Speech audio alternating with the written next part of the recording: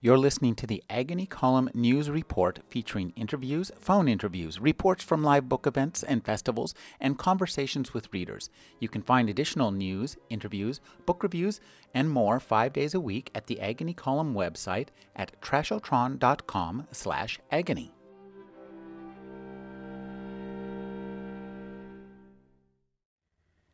This book arose, like a phoenix, as an experiment in having it all. Could I fulfill my career potential and have a fulfilling family life? Could I be a great parent and still attend to my own needs? Could I be successful and happy without also feeling stressed and anxious?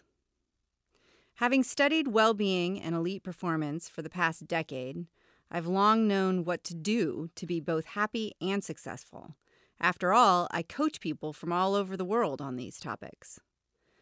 But to be totally honest, in my day-to-day life, I used to struggle to walk the talk. 5 years ago, I was a single mother holding down 3 demanding part-time jobs, and my life was a blur. Yes, our family did find a way to eat dinner together most nights, and we talked about what we were grateful for. In some ways, I practiced what I preached.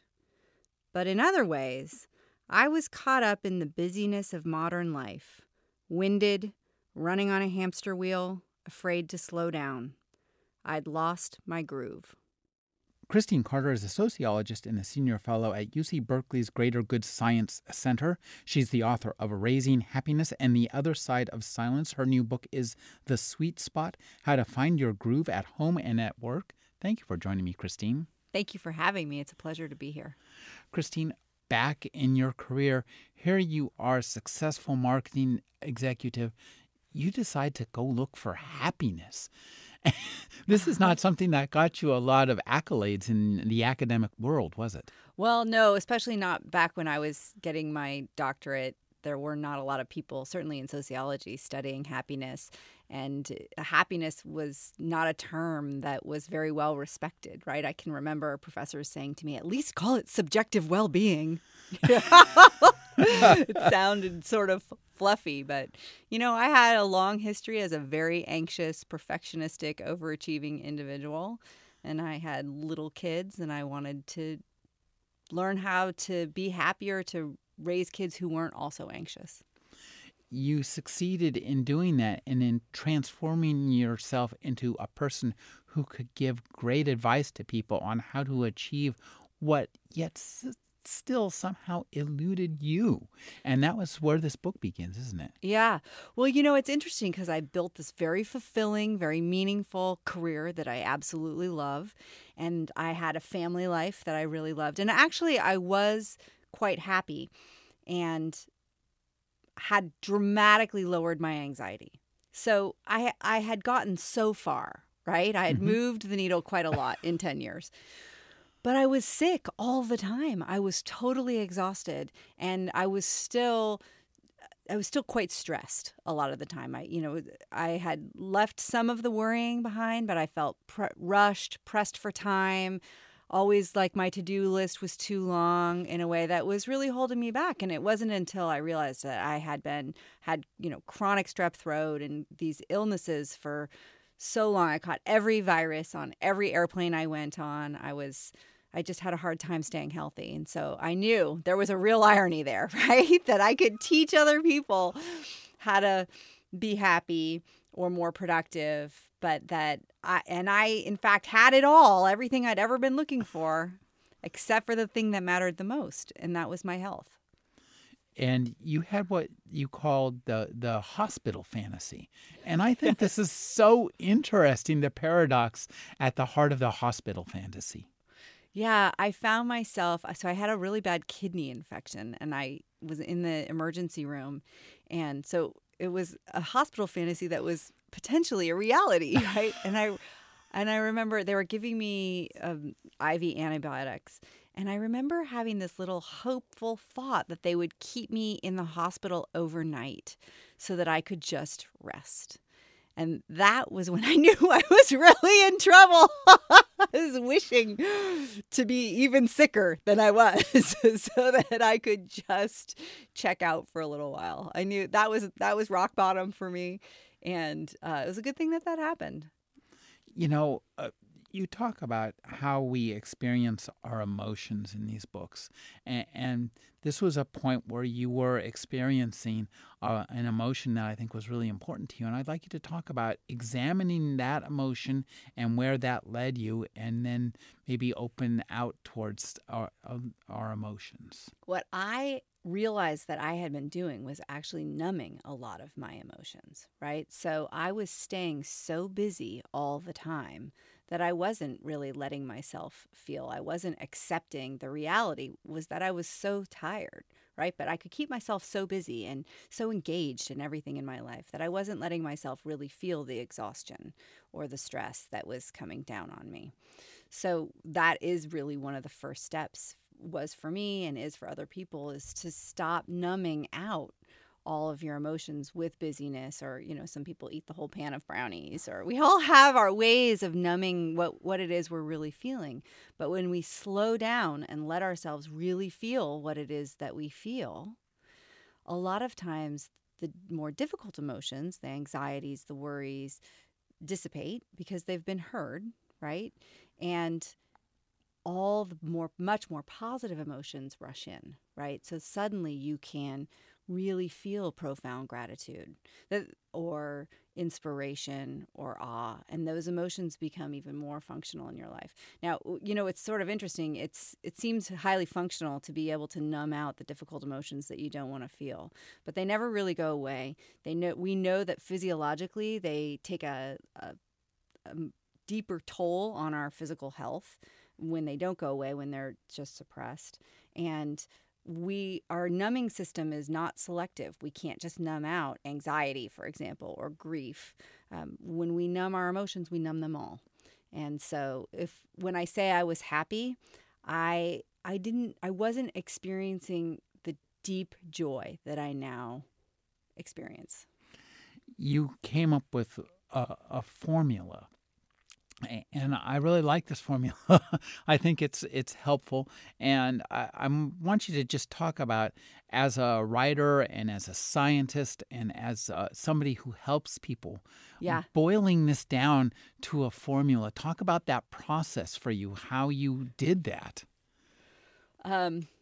It's interesting because the formula came after everything else. So Mm-hmm. it was more of in hindsight, look at what I've done. There are these 5 different components to this. And I think for different individuals, certain components will be more important than others. So you might have to actually help me. Well, the formula is wonderful. It's take recess plus switch autopilot on plus unshackle yourself plus cultivate relationships plus tolerate some discomfort, and that gets you to the sweet spot. Yeah. So each of those, you want to talk about each piece of that, or do you Sure. want to... Yeah. Let's talk a little bit, because you get us, as a writer, what you do is get us right to the fun stuff first. And I think that's important, and that's something that's coming up more and more, is the importance of fun in our lives. Oh, absolutely. And the importance of fun in proportion to difficulty, right? So life is difficult. It is full of challenging emotions. It is full of discomfort. No matter how privileged you are, you cannot buy your way out of pain and suffering. It's just a part of how life is. But the interesting thing is that when difficulty comes, it's really important to not just balance it out, but to almost overbalance it with positive emotions. So, you're talking about fun and play.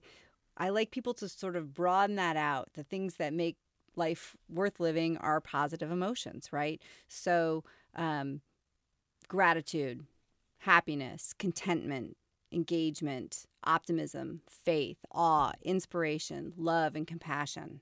When we have those positive emotions, or a wide range of positive emotions, in a ratio to our negative emotions that is about 3-to-1 or greater, we tend to really flourish in a way that we can't otherwise. That there seems to be a tipping point for us, that when we're experiencing those kinds of positive emotions and play and laughter, in balance with our difficulties, or in a ratio of 3 to 1, it's what researchers call flourishing, where we're more creative, we're more verbally fluent, we're more able to solve problems and innovate. You talk about the work of Mialy Csikszentmihalyi. You can just call him Mike. I just call him Mike Csikszentmihalyi. Okay. Let's call him Mike. Okay. So what Mike says essentially is kind of interesting to twist on the old Stephen King story. All work and no play may kill you. Oh, it's so true, actually. Well, we know that the function of positive emotions is to put the brakes on that fight or flight or that stress system. And he did an interesting study that was never published in a peer-reviewed journal because he had to stop it. He basically, and this is in the late 70s. So before, I imagine anyway, before we were all so busy all the time. And he took his research subjects and he said, and these are the beginnings of his studies of flow. And so he kind of divided all of their daily activities into what he called instrumental and non-instrumental. So that would be all the stuff on a task list you don't really want to do, and play or flow, right? He's trying to look at flow. And he said, what happens to people if we take all the play and all the flow or all the non-instrumental tasks out of their lives? And so the instructions, I think, are kind of funny. He said, from 9 a.m. to 9 p.m., don't do anything that you don't absolutely have to do. Right? So you can only do your task list stuff. You don't do anything that you don't have to do. I think I said it wrong the first time. So no play, no flow, nothing just for enjoyment. But you can wash the dishes and drive the carpool and commute to work and do your job, just the unenjoyable stuff and all that kind of thing. After just 48 hours, they had to stop the study because these poor people who weren't doing anything enjoyable, weren't having any flow, weren't having any play, were showing signs of generalized anxiety disorder. They were showing signs of generalized anxiety disorder. So their reactions varied, but they reported brain fog and jitters and sleeplessness, or were having trouble staying awake. People respond to anxiety differently, but it was so severe that they thought it was not ethical to continue. And so now, fast forward to 2015, right? From 9 a.m. to 9 p.m., a lot of people are working or checking their email or on their devices for that full 12 hours. And there's not a lot of play. Not a lot of people take recess. That's the first part of my formula, is to take recess, right? To give your poor little brain a break so that, and reap the benefits of that play. You talk about circadian rhythms, but you brought up a really interesting topic of ultradian rhythms. Tell us what they are and why they're so important and how that plays into this taking a break. Absolutely. So we're familiar with circadian rhythms are cycles in a 24-hour day, right, where our animal bodies are keyed to the light. And these animal bodies that we have are also operate in ultradian rhythms, which are patterns throughout that 24-hour day. So your heart rate has an ultradian rhythm, your breathing has an ultradian rhythm. And what I think is really interesting is your brain has ultradian rhythms as well. Different types of brain waves come in and out, and patterns of thought and just basic brain activity. And that our brain has attentional systems which operate like a seesaw. And so when one is on, the other is off. And those ultradian rhythms cycle between what's called task positive and task negative types of activities. And so our brain is most powerful and most efficient when we work according to those ultradian rhythms, those brain wave patterns, those energy patterns, which would mean that we're focusing for maybe about 50 minutes. And then we go take recess, right? We just stare out the window. We can go for a walk in nature. We can go play. And the reason that makes our brain more powerful is not because it's like a battery that drains and then needs to recharge, although it definitely does. There is a little bit of that. It's not so much rest as it is a switch in that brain activity. So when we are focusing really hard, that's using one part of the brain. And the task positive, the task negative part of the brain is off. at that time. And when we go to recess or we stare out the window, so this is going right back to our school days, right? You didn't think that you thought schools were becoming more progressive and not doing that as much. But I'm saying go back to that. Stare into space a little bit or go play. Go connect with some friends. That task negative, quote unquote, attentional system is where we generate all our insights. So we think our brain is resting. We think we're not being productive. But our neural networks are making connections that we didn't see before. And those connections are where all our insights come from. So if we have a job where we need to build a bridge or write a book or whatever it is that we're doing, we need the insights that happen while we're at recess or while we're staring out the window. And that then we can use that logical, focusing brain to build the bridge or write the book. We have to realize that there's a lot going on under the hood when that engine's running that we're not aware of. There's a lot of pistons going, everything's happening, but you don't think about it. You're just driving the car. Exactly. You know, one of the things that interests me, too, is that you say we ignore these ultradian rhythms at our own peril. Yeah. And the result can be something like jet lag.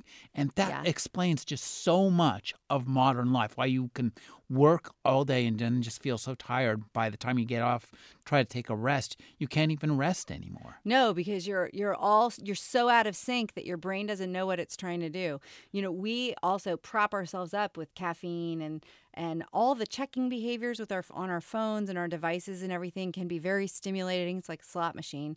So our brains get a little wired. You know, it's tired and wired.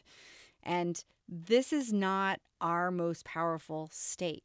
You know, the sweet spot, maybe we should back up and say, to me, the sweet spot is the overlap between what we find to be really easy, where we have our least resistance, our least stress, and where we have our greatest power and greatest personal strengths.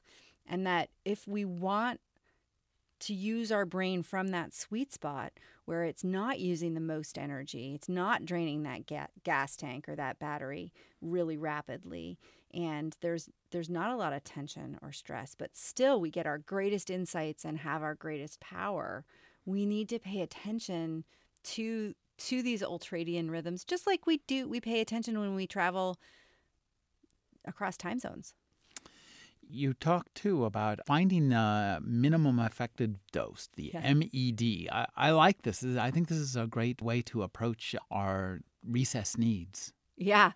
You know, I had to come up. So the minimum effective dose is what doctors give their patients, right? They don't want to give them too much medicine because it can become toxic.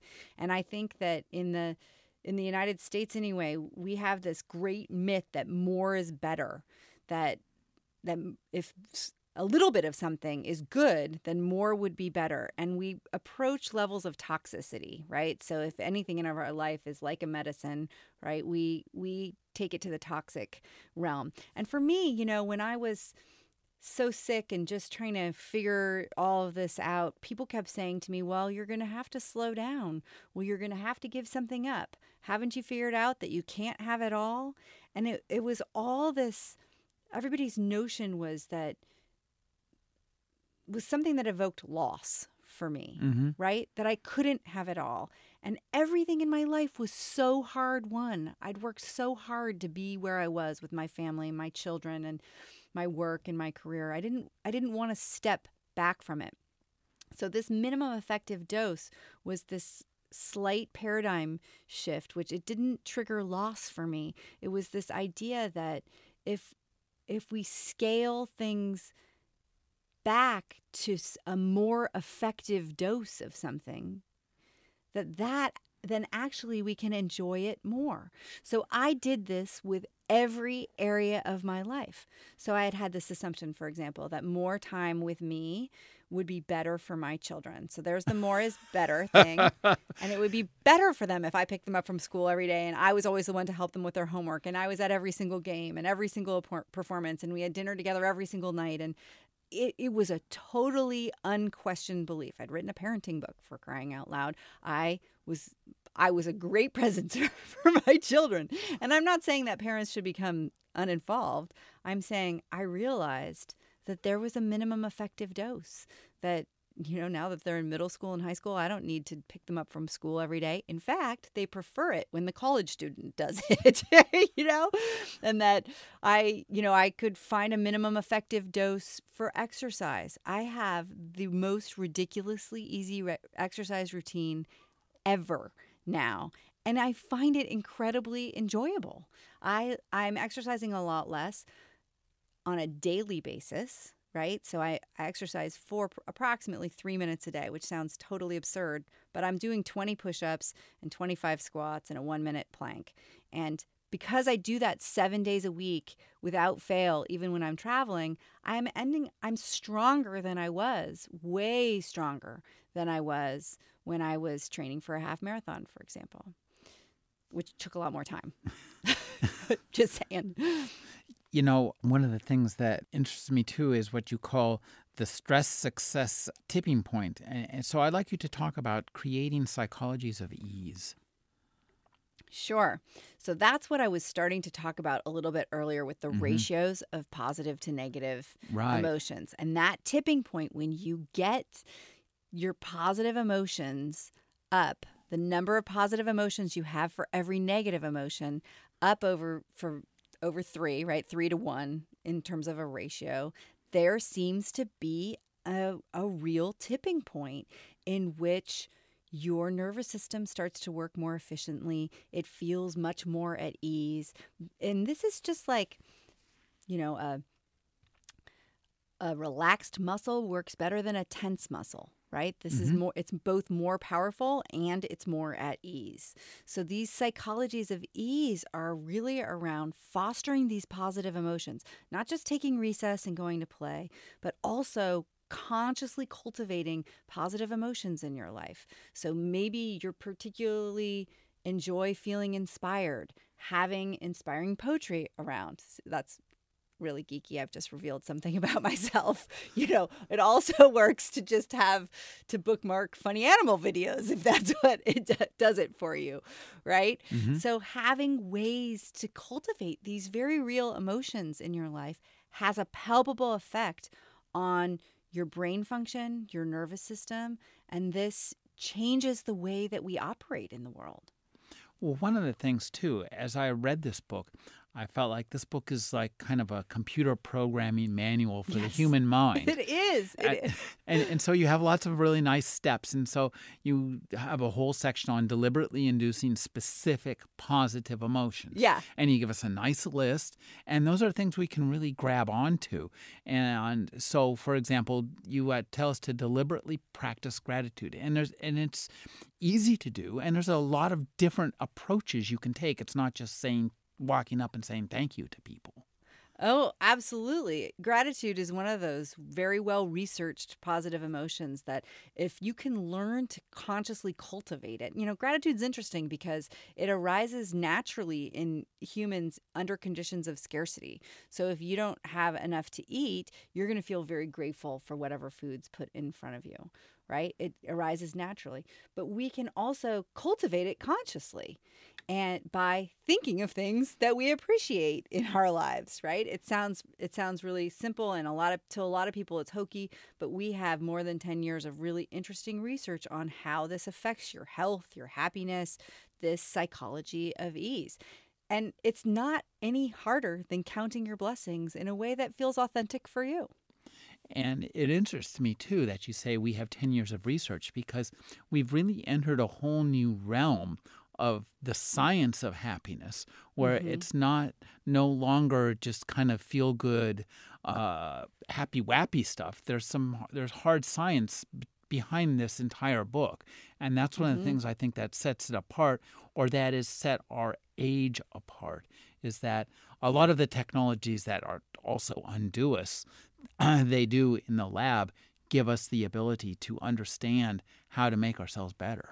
Yeah, absolutely. And I really think of these as technologies, right? These are technologies that help us get to that sweet spot, to technologies of ease, but also of mastery to increase our strength.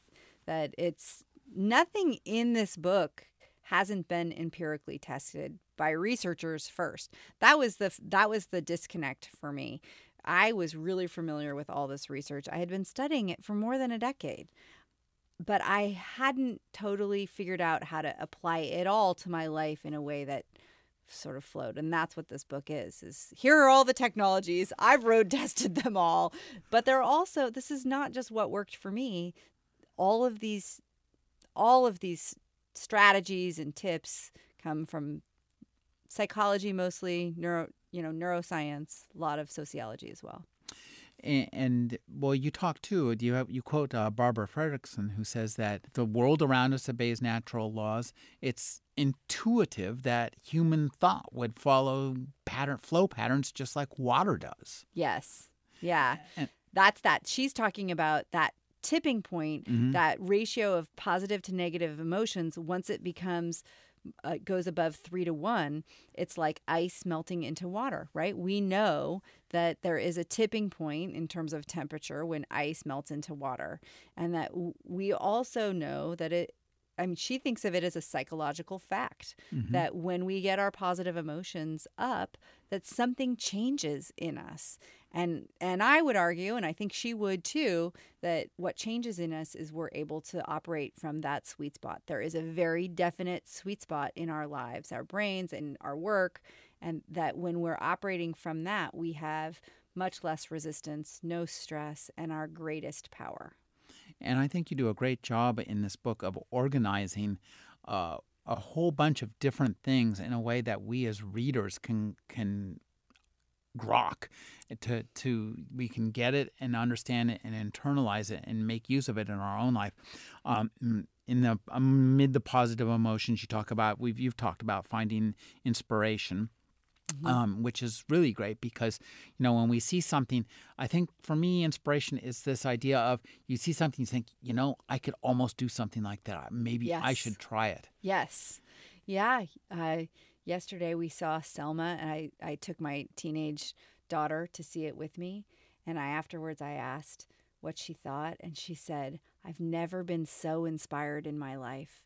And I could just see this emotion at work with her. It almost brought me to tears, because to see the way that great figures like Martin Luther King can inspire us, and that it just takes exposure to these inspiring things, that it gives us a whole different way of living our lives. It's almost like being in love. We accept that people are sort of crazy when they're in love, and they're motivated by completely different things, and they have all of this energy, and they don't need to sleep, and but there's a lot of life that's like that, right? It's just knowing how to access it, and a lot of different emotions will give us a similar charge. You also talk about dreaming about the future, and I think that's really important. It kind of, in order to find yourself in a happy place, you have to map out where it is in the first place. Yeah, I know. And it's also a way of practicing being optimistic. Mm-hmm. Optimism is one of those emotions that's highly correlated with a lot of positive outcomes. It brings a lot of ease into our lives, and also power. So it's sort of melding the power of visualization and being able to see where you're going, as well as just practicing thinking optimistically. So one of the research tested techniques is to sit down and write about your best possible future life, right? So what, in 1 year, in 5 years, in 10 years, whatever time frame you're interested in, what's your best possible future life look like, right? What is it that you really want? What's the best outcome that you could hope for? This is something that is a very useful exercise. You also talk about the importance of meditation, and you say you started meditating 1 minute a day.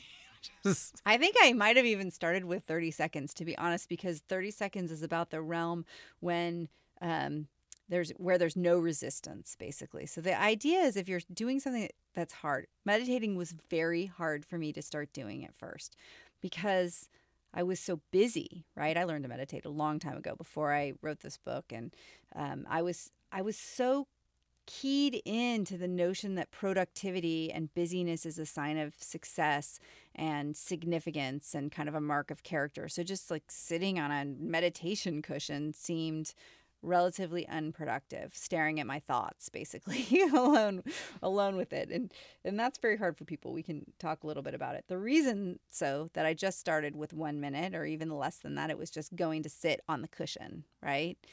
Is because that is how we build a neural pathway, right, towards a habit. I knew I wanted to be in the habit. I didn't want to have to talk myself into meditating every single day. I wanted to just do it like an animal. It takes a path, right? And so that's what you're doing, is you're carving a path with your neural pathways. And the first part of that path is sitting on the cushion. And the less you resist, the easier that path is, the more inherently rewarding it's going to be. So your brain makes a little note to self. That's something that I'd be happy to repeat. I did that. It was really easy. So increasing really, really slowly. Now, I only meditate for 15 minutes in the morning. I'm not some super huge meditator, but I do it with total joy, no resistance, and completely automatically. Well, this kind of what you were talking about, carving a pathway, gets back to something that you mentioned early in the book, which is the difference between unconscious thought and conscious thought. Unconsciously, we're processing, 50 million bits, and consciously we're, like reading 11. at 60 words. Yeah, no, it's like 11 versus 45 million or something like that. It's shocking, not just in terms of the sheer amount of data that's going through our unconscious brain, but this processing speed as well. It's bits per second. So it's funny you have picked up on that. I'd forgotten about that, but that is one of the most important things to remember, is that we put so much emphasis on our conscious, focused, deliberate thought. And that is actually just such a small part of all of our brain activity. And it's such a small part of our day, actually. And to think of it as not that it's unimportant, but that it's rare. And so we need to use it really well to not, so that part of our brain that takes deliberate thought and focus and self-control and willpower, it enables us to make conscious decisions about what we'll do. It's like a muscle. It fatigues by mid-afternoon for most people, right? And so it's like a precious little resource that we have that makes humans human. It makes us, there's tremendous power comes from it. So let's not use it up deciding what to wear in the morning or what to have for breakfast, or deciding whether or not to have coffee before or after we shower. All these things, that we can just put on autopilot. Let our unconscious and much more powerful, much higher processing speed part of our brain take care of it. That's a large part of this book, is finding a way to offload conscious decisions into our unconscious. Yeah. I mean, there's a whole part of this book which is really about how to program your unconscious brain, right? You know what you need to get done. So make it a habit, right? The things that you don't actually need to think about, your morning routine, your evening routine, the whole first part of, even the way I work when I write is all, I'm completely set up through my habits so that I don't waste any of that other precious resource, the sort of conscious intelligence, on anything else. It's like learning to write code. Yeah, you might as well just program the internal computer to do as much as possible so you can free your mind off to wander. Exactly. The windmills of your mind. Exactly. The fight or flight response, this governs so much of our lives. Yeah, it does now, yeah. It'd be good for running away Yeah. from a lion on savannah. Great on the savannah, not so good in suburbia. No, not so good. Yeah, it's just not a very useful physiological response. It shuts down the parts of our brain that we need to think, for example, and make decisions, because you wouldn't want to be slowed down by a pesky decision-making process if you're being chased by that lion, right? It's very functional in certain circumstances, but it's very dysfunctional in our everyday lives. And it was something that I was suffering chronically from. That's why I was always so sick, because it affects your immune system over time. We're pretty well versed in how stress hurts our health. But I think people don't also realize that stress changes the way our brains work. It shuts down parts of our brain that that actually are wonderful resources for us, very powerful. We need them. And that when we're sort of walking around in this state of low level stress or low level fight or flight, we're not operating on, all cylinders are not necessarily firing, and certainly not the cylinders that we need to have firing. And we don't think about the little what puts us into sort of low level stress. When I sat and kind of did an inventory about when I could feel myself having a stress response, it was running a couple minutes late, right? This is kind of preventable. For me, it just was causing me a lot of stress. Most people, it's their devices. The constant checking creates tension, and your brain goes into a little bit of a fight or flight situation. You suggest that a lot of our technology, as much as it helps us in some ways, really hurts us in others. It's not the technology that hurts us. It's the way that we use the technology. So the technology is just tools which make my life easier, more powerful. I mean, I could not have written this book or be operating in my sweet spot the way that I am now without all my devices. I've got them all and I love them, right? But I use them really strategically to do what I want to do. So many of us, and I certainly was, just a slave to it, right? It kept me keyed into work all the time. So that kept that stress level pretty high. Or even if nothing stressful at work was happening, I was using up energy when I needed to be taking a break. For that. So, I mean, I had, once I got an iPhone, I was using that for my alarm. I would turn my alarm off in the morning and then check email and kind of see what came in through the airwaves overnight, right? So I was effectively working before I'd even gotten out of bed. Now, I know a lot of people do this. This is not how we do our best work, right? Then we're taking a shower, worrying about the emails we haven't replied to yet. That creates that. And also, we're a little bit behind. So we're pressed for time now. That increases our stress. Our relaxing shower is shot because we saw something stressful that we couldn't actually respond to. So now we have that prolonged period of time in which we're worrying about it until we can get to our desk and actually respond to it. And then if you're anything like me, I get really snappish when I've got too many things going on and I haven't, had a normal morning, so I'm checking my email. I don't have time to meditate. I'm not very calm. I need to get to work. And then I have 4 kids, right? And trying to get them breakfast. And all of a sudden, everything they say and do is irritating. And then I feel guilty that I've then snapped at them. You can see how these things can spiral.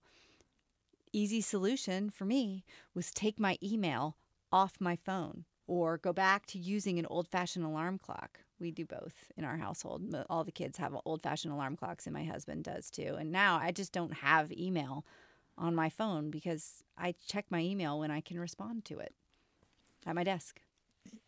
Let's talk about the elephant in the rider, which I think is a really good analogy for us to understand how habits help us and where the difference between the conscious and the unconscious mind.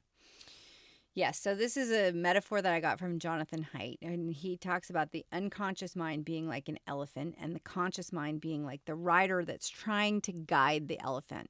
And sometimes the rider is very skillful in being able to guide the elephant. So the elephant are your habits, and the rider is your conscious thought and willpower and determination.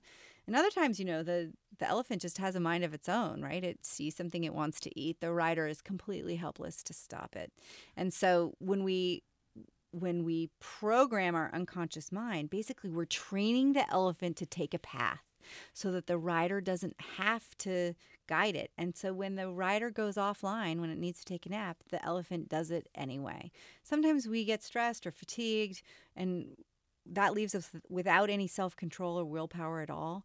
Isn't it nice when we can just get the things done that we need to get done anyway, right? We exercise anyway, even when we're tired. We meditate anyway, or we eat foods that are good for us, or the things that we can do habitually. We have to train the elephant how to do it. And then once we've trained the elephant how to do it, what we know about our habits is that it's carving a neural pathway that lives in our brain forever. So once it's there, it's really there and can always be accessed. There's the actual physical process that goes on there that you call micellization. Is that Myelination. myelination? Yeah. Yes. So every time you do anything, right? If you pick something up or any action, any behavior that you have, neurons will fire together in order to help your body move in the way that you want it to move or think the thoughts that you want it to think. And the more you do something repeatedly, your brain sort of takes note. Oh, this is something I'm going to do again. And it starts to myelinate those neural connections, which it's basically like putting insulation around an electric wire. And the more myelination you have, the more insulation you have around that neural pathway or those neural connections in your brain, the faster that connection is going to happen. So this is something that probably, if you've ever learned to play a sport, the first time you do it, you feel all awkward. And, when I was learning to play tennis, I just felt so awkward in my swing and everything. And I had to think so hard to do something. And as something becomes more and more automatic, essentially that those neural pathways, those nerves that need to fire together in order to get me to be able to hit the ball with the tennis racket, myelinate. And so they become faster and stronger, and it just happens in a flash. There's no slowness to that anymore. In order to create a habit, what you suggest is that we start small and keep our ambitions tiny. Yes, throw your ambition out the window. That's my best advice for trying to get in a new habit. So if you're anything like me, I would want to design a new habit. And I think about the whole thing at once. And that's good. Start off with what the whole routine or whatever it is you want to do. But I was always so ambitious, and it just takes so much effort to do that most people can pull out a spectacular day or week or even month in a new habit. But then they just can't muster the willpower anymore. So start so small that it doesn't take any willpower. And then when that really small thing, so going to sit on the meditation cushion, right? Taking one bite of salad, just ordering the salad at lunch instead of the fries, or whatever it is you're trying to do to get into the habit of that, hopefully your habits will help you live more in your sweet spot, right? So then it's automatic to go sit on your meditation cushion. So you can add a minute, right? And then it becomes automatic to sit on your meditation cushion and meditate for 1 minute. And it's so slow. It is so annoying to people like me how slow it can be to build up a habit. But trust me, a year into it, when you're meditating for 10 or 15 minutes and you can really feel the benefits of what you're doing, and it doesn't take any willpower or any thought, you just wake up and you go right to the whole thing. This is the elephant that says, I'm going to go get my breakfast, and takes the path to the breakfast. It knows exactly what it's going to do. It's so much better than having meditated for 40 minutes every single morning for the month of January and then not done it since.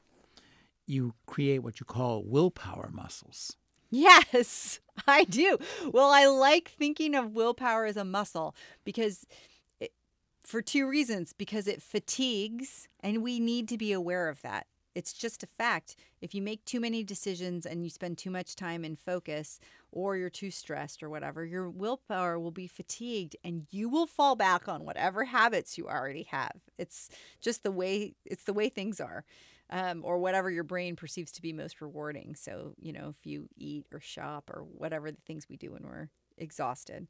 But also because it can be grown. It's not just a muscle in that it fatigues, but it's a muscle in that gets stronger when you use it. So you can grow your willpower.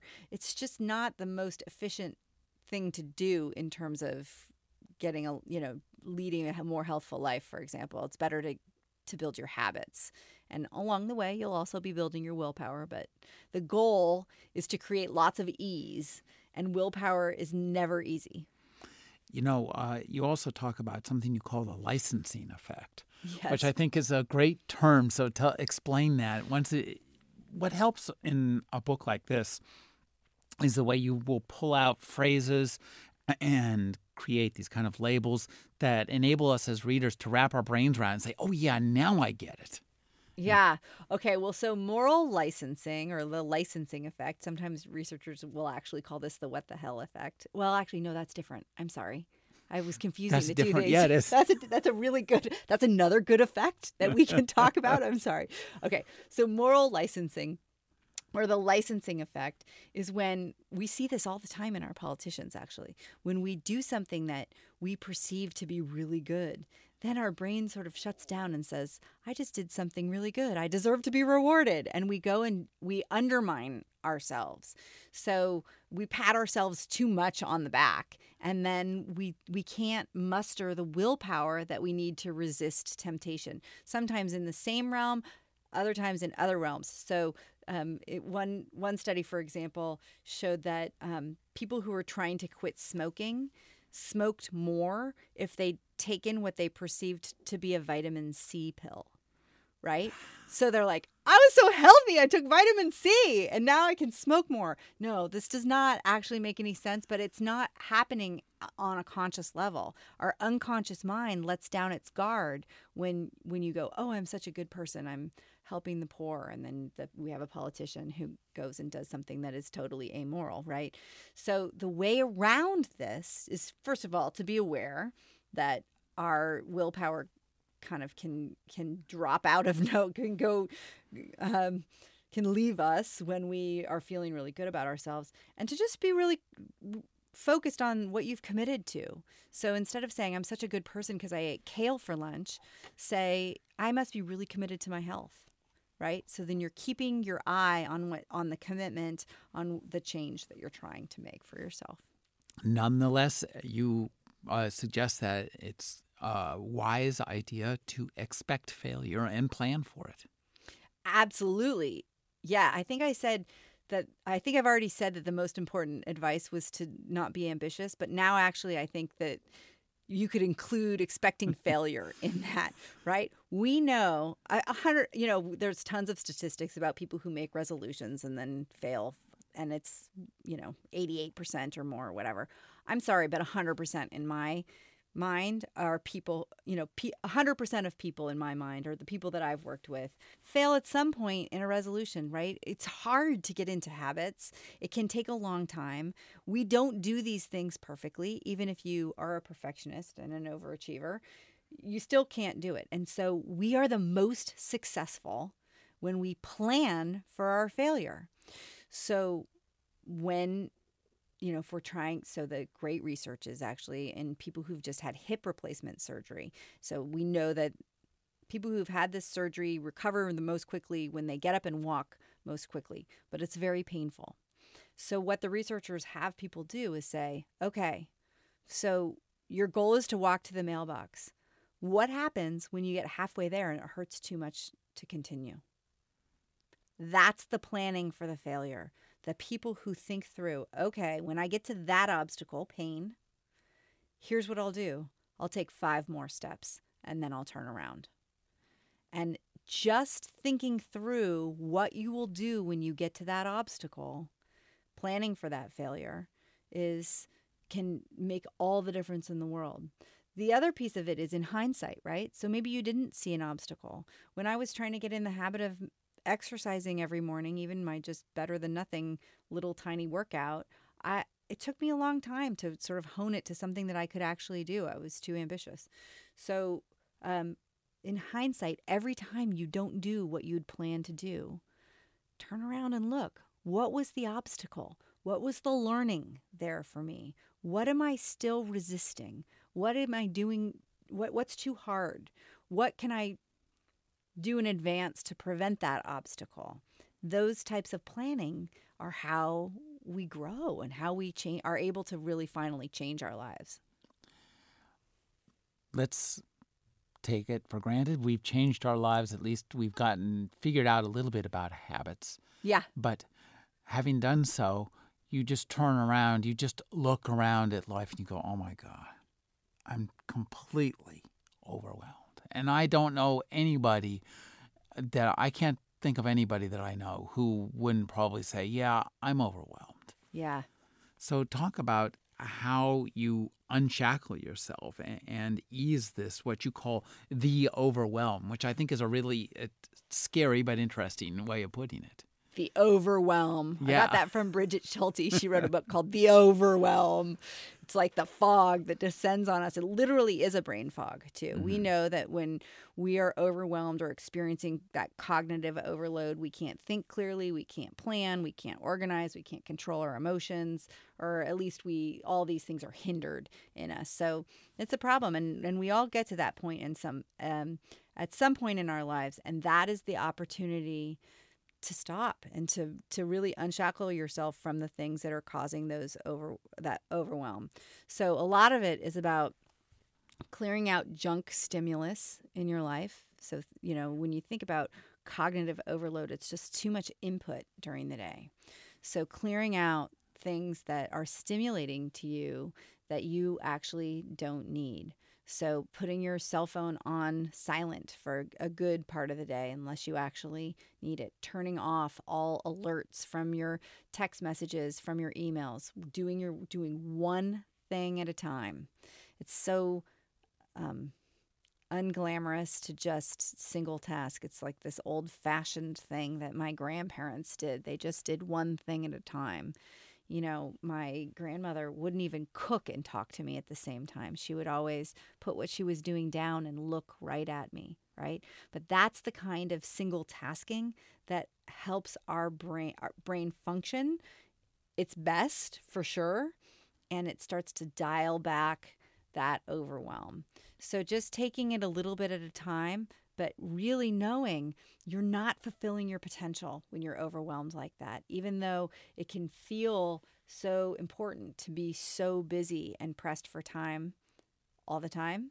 It's not, you're not fulfilling your potential. And so looking for ways to use your technology more strategically, to clear out clutter in your lives, looking at your task list. What's on your task list, for example, that you're doing just because you feel you should do it, right? Somebody else thinks you should do it, or that you're doing just for prestige. What can you start saying no to just clear all of this? We've come back to the more is not necessarily better. So how it's like cleaning out the junk drawer of your life. I'd like you to talk a little bit about once we've got ourselves kind of unoverwhelmed. One of the things too, when you're working just at one thing at a time and you finish that one thing, you get that immediate positive feedback. I've finished that task. Yes. It's gone. It's gone. It's gone. So that's kind of, it works with two of the parts of what you were talking about. Yeah. It's really important. Humans are social animals. Yes. And so we really have to cultivate our relationships. So I'd like you to talk a little bit about that. I think that what you said, I think it was Matt Lieberman, what makes us human is our sociality, our desire for and focus on social connections, loving relationships, and warm interactions with others. That's the difference between us and the animals, eh?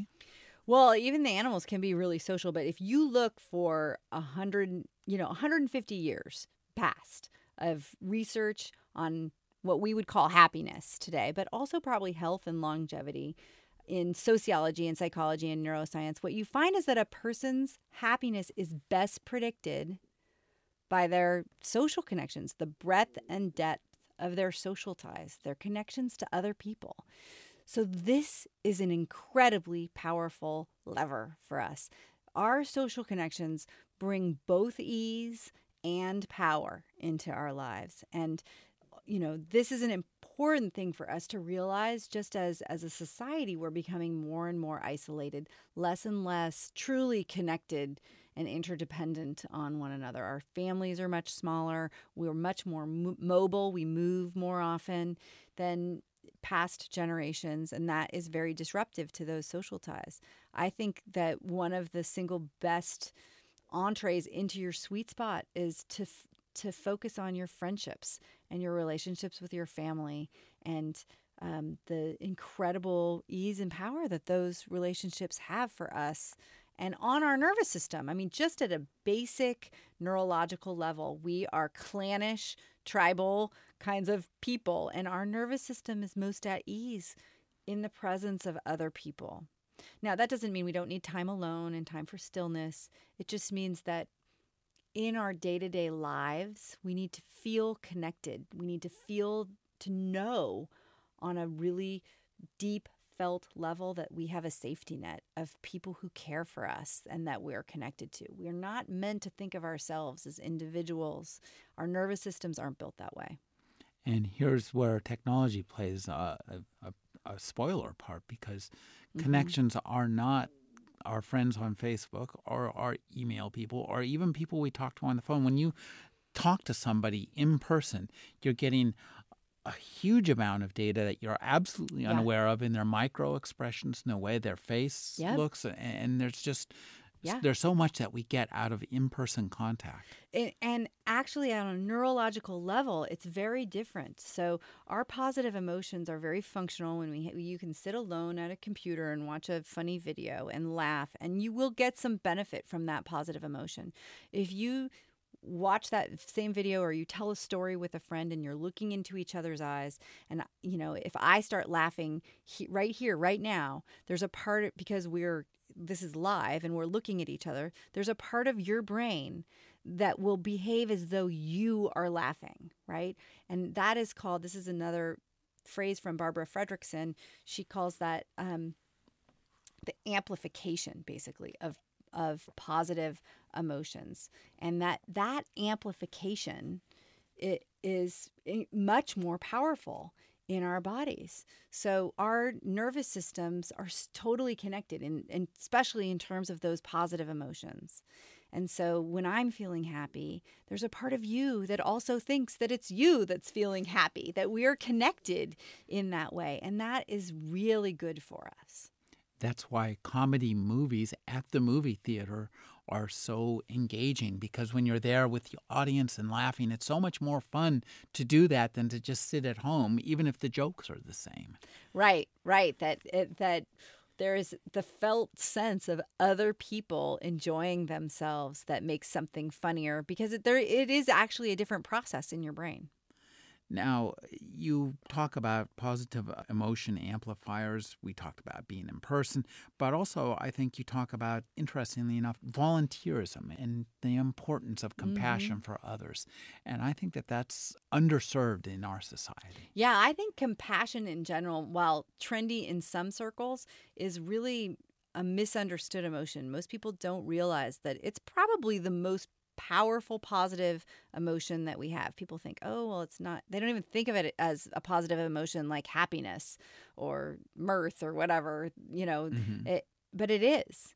It's just confusing to us because, compassion is seeing somebody else's suffering and then having the feeling that you can help them.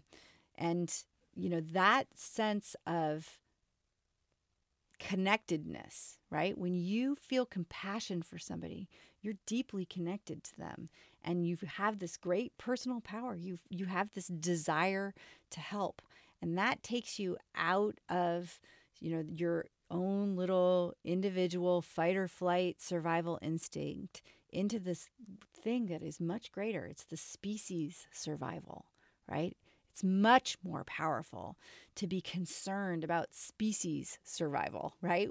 Of course, you're consciously not thinking, I'd like to see humans live another day, so I think I'll help that guy, right? It's not at all, but on a deep evolutionary basis, it brings so much more power and ease to our lives when we get out of ourselves, when we leave our own little anxieties and our own little worries behind, because there's something bigger than us out there, right? And that is your community, whatever group of people, or just an individual person. I mean, we can even do it, just little tiny things like chatting with somebody on the train next to you. Now, there's research. Nobody thinks you that talked anybody. About that. I love the stranger research. Yeah, talk to the strangers. Yeah, chat them up. We all think that nobody wants to be chatted to, but everybody has this deep human need to be connected, and they also think, if I ask you, what would you think if the person you sit down next to today on that commuter train was going to start talking to you, most people, even extroverts, would think, I would like to find another seat, please. I don't want to talk to a stranger, right? It's not so when they do research and have people just have superficial conversations with the person next to them on the train. They find that the person doing the chatting and the receiving end ends up more cheerful. I mean, even just making eye contact and smiling at somebody, it's like it's almost an unconscious way of saying, hey, we're all in this together. And even though we're all in this together, nonetheless, we often find ourselves mildly to greatly apart. And so you talk about, have a section devoted to mending ruptures. And I think this is an interesting way to put the problem in and of itself. So talk about just choosing that terminology. Well, our relationships can be kind of fragile. They crack all the time. There are fissures in our relationships constantly because a lot of times because we're so busy and we don't take care, but also just because people are annoying, right? Yeah. Let's face it. Yeah.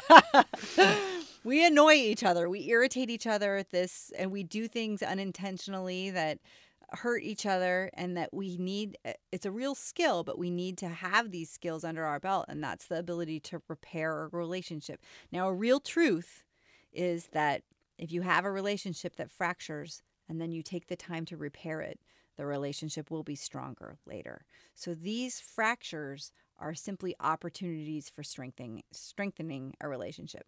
Not all relationships, obviously, but for the most part, our close friends and family, the people that we really do want to keep near to us and cultivate, we need to learn to repair those relationships rather than just writing people off. I think that's something of a theme throughout this book, that where we fall down in our own perceptions of ourselves with others, we have to essentially man up, admit we done wrong, and then, but in that process of understanding, we'll have better understanding of ourselves, better understanding of others, and when we repair or course correct, as you put it in one of the other sections, we'll come back better and stronger.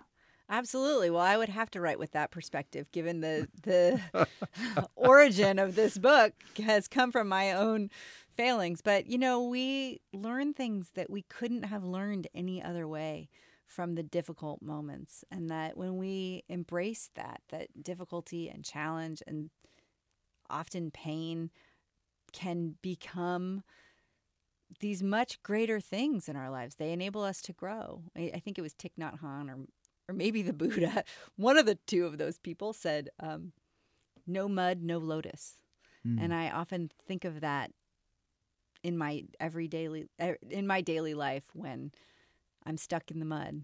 I think there's going to be a lotus. You list a variety of what you call connection diseases, dis-eases, and that's dis-ease because it's a lack of ease in the relationship.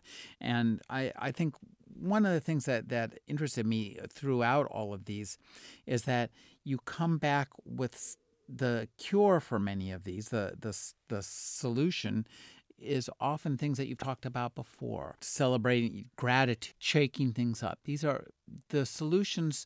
We already, in a sense, we already have the solutions to many of the problems we've created for ourselves, within ourselves. We just have to move that solution to apply it to the problem. Yes. I couldn't, you put it really nicely. I agree that a lot of it is just moving from knowing what to do to doing it. One of the things that I did really like was this idea of tolerating discomfort. Mm-hmm. You have to be able to do that. Yes, and also we have a whole generation of kids who've been parented in such a way that, as parents, okay, so I should back up and say the helicopter parents. The helicopter or the snowplow parents, right? The parents who try and clear all obstacles from their children's way. And, really as a parent, it is instinctual for us to want to prevent pain in our children.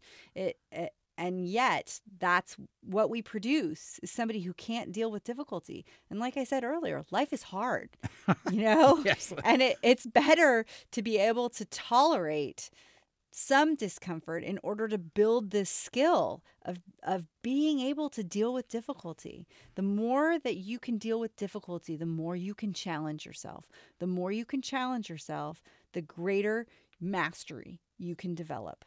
And that mastery of any sort of skill brings incredible strength and ease, right? So that's where your sweet spot is for work and home.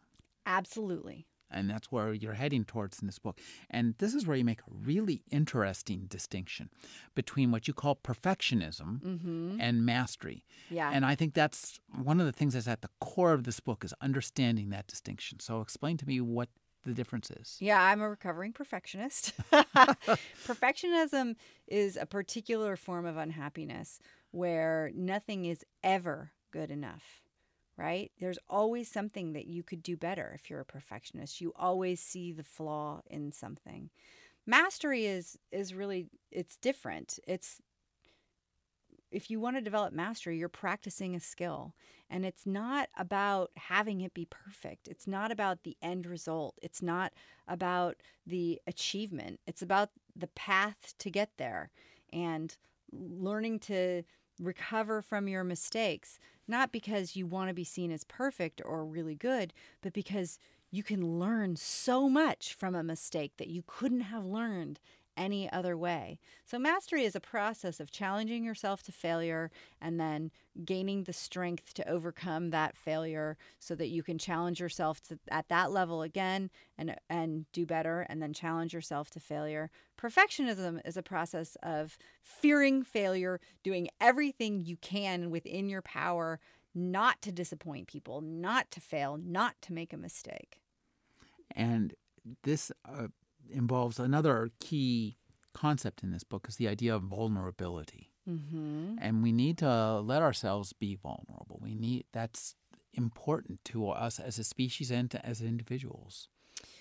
Yeah, it is. You know, people think of vulnerability as weakness, and that's actually not true. So vulnerability, and I've learned so much about vulnerability from Brené Brown. Everything I know, I've learned from her.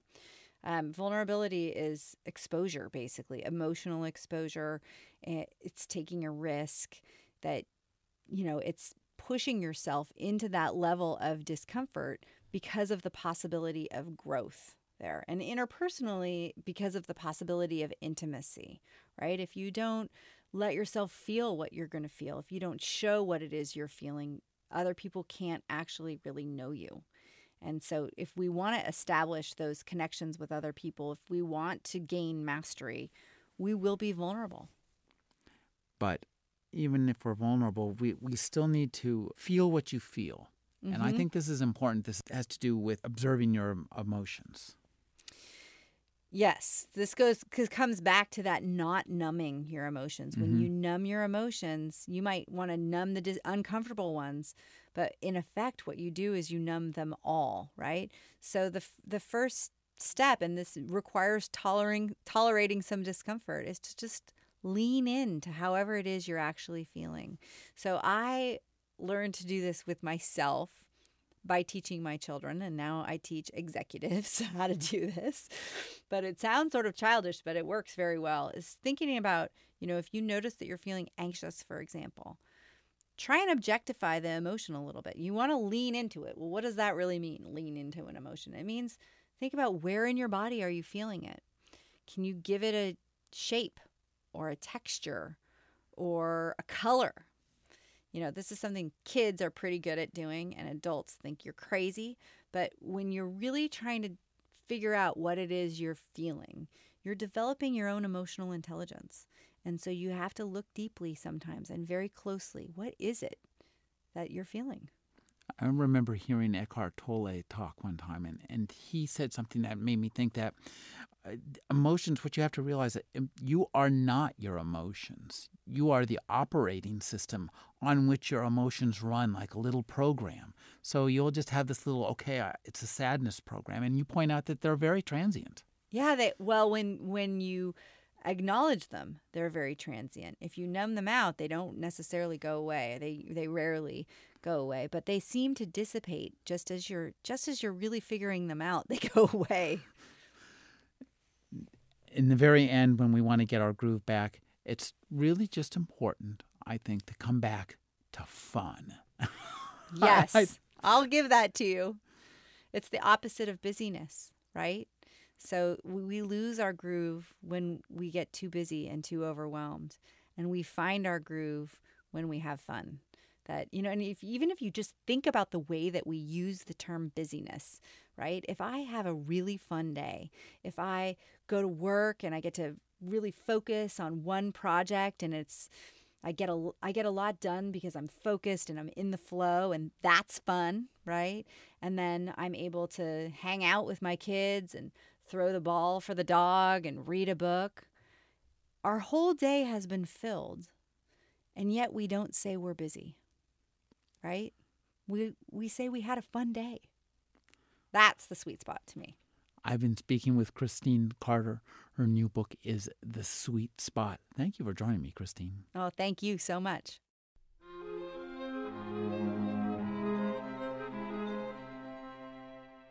You're listening to the Agony Column News Report, featuring interviews, phone interviews, reports from live book events and festivals, and conversations with readers.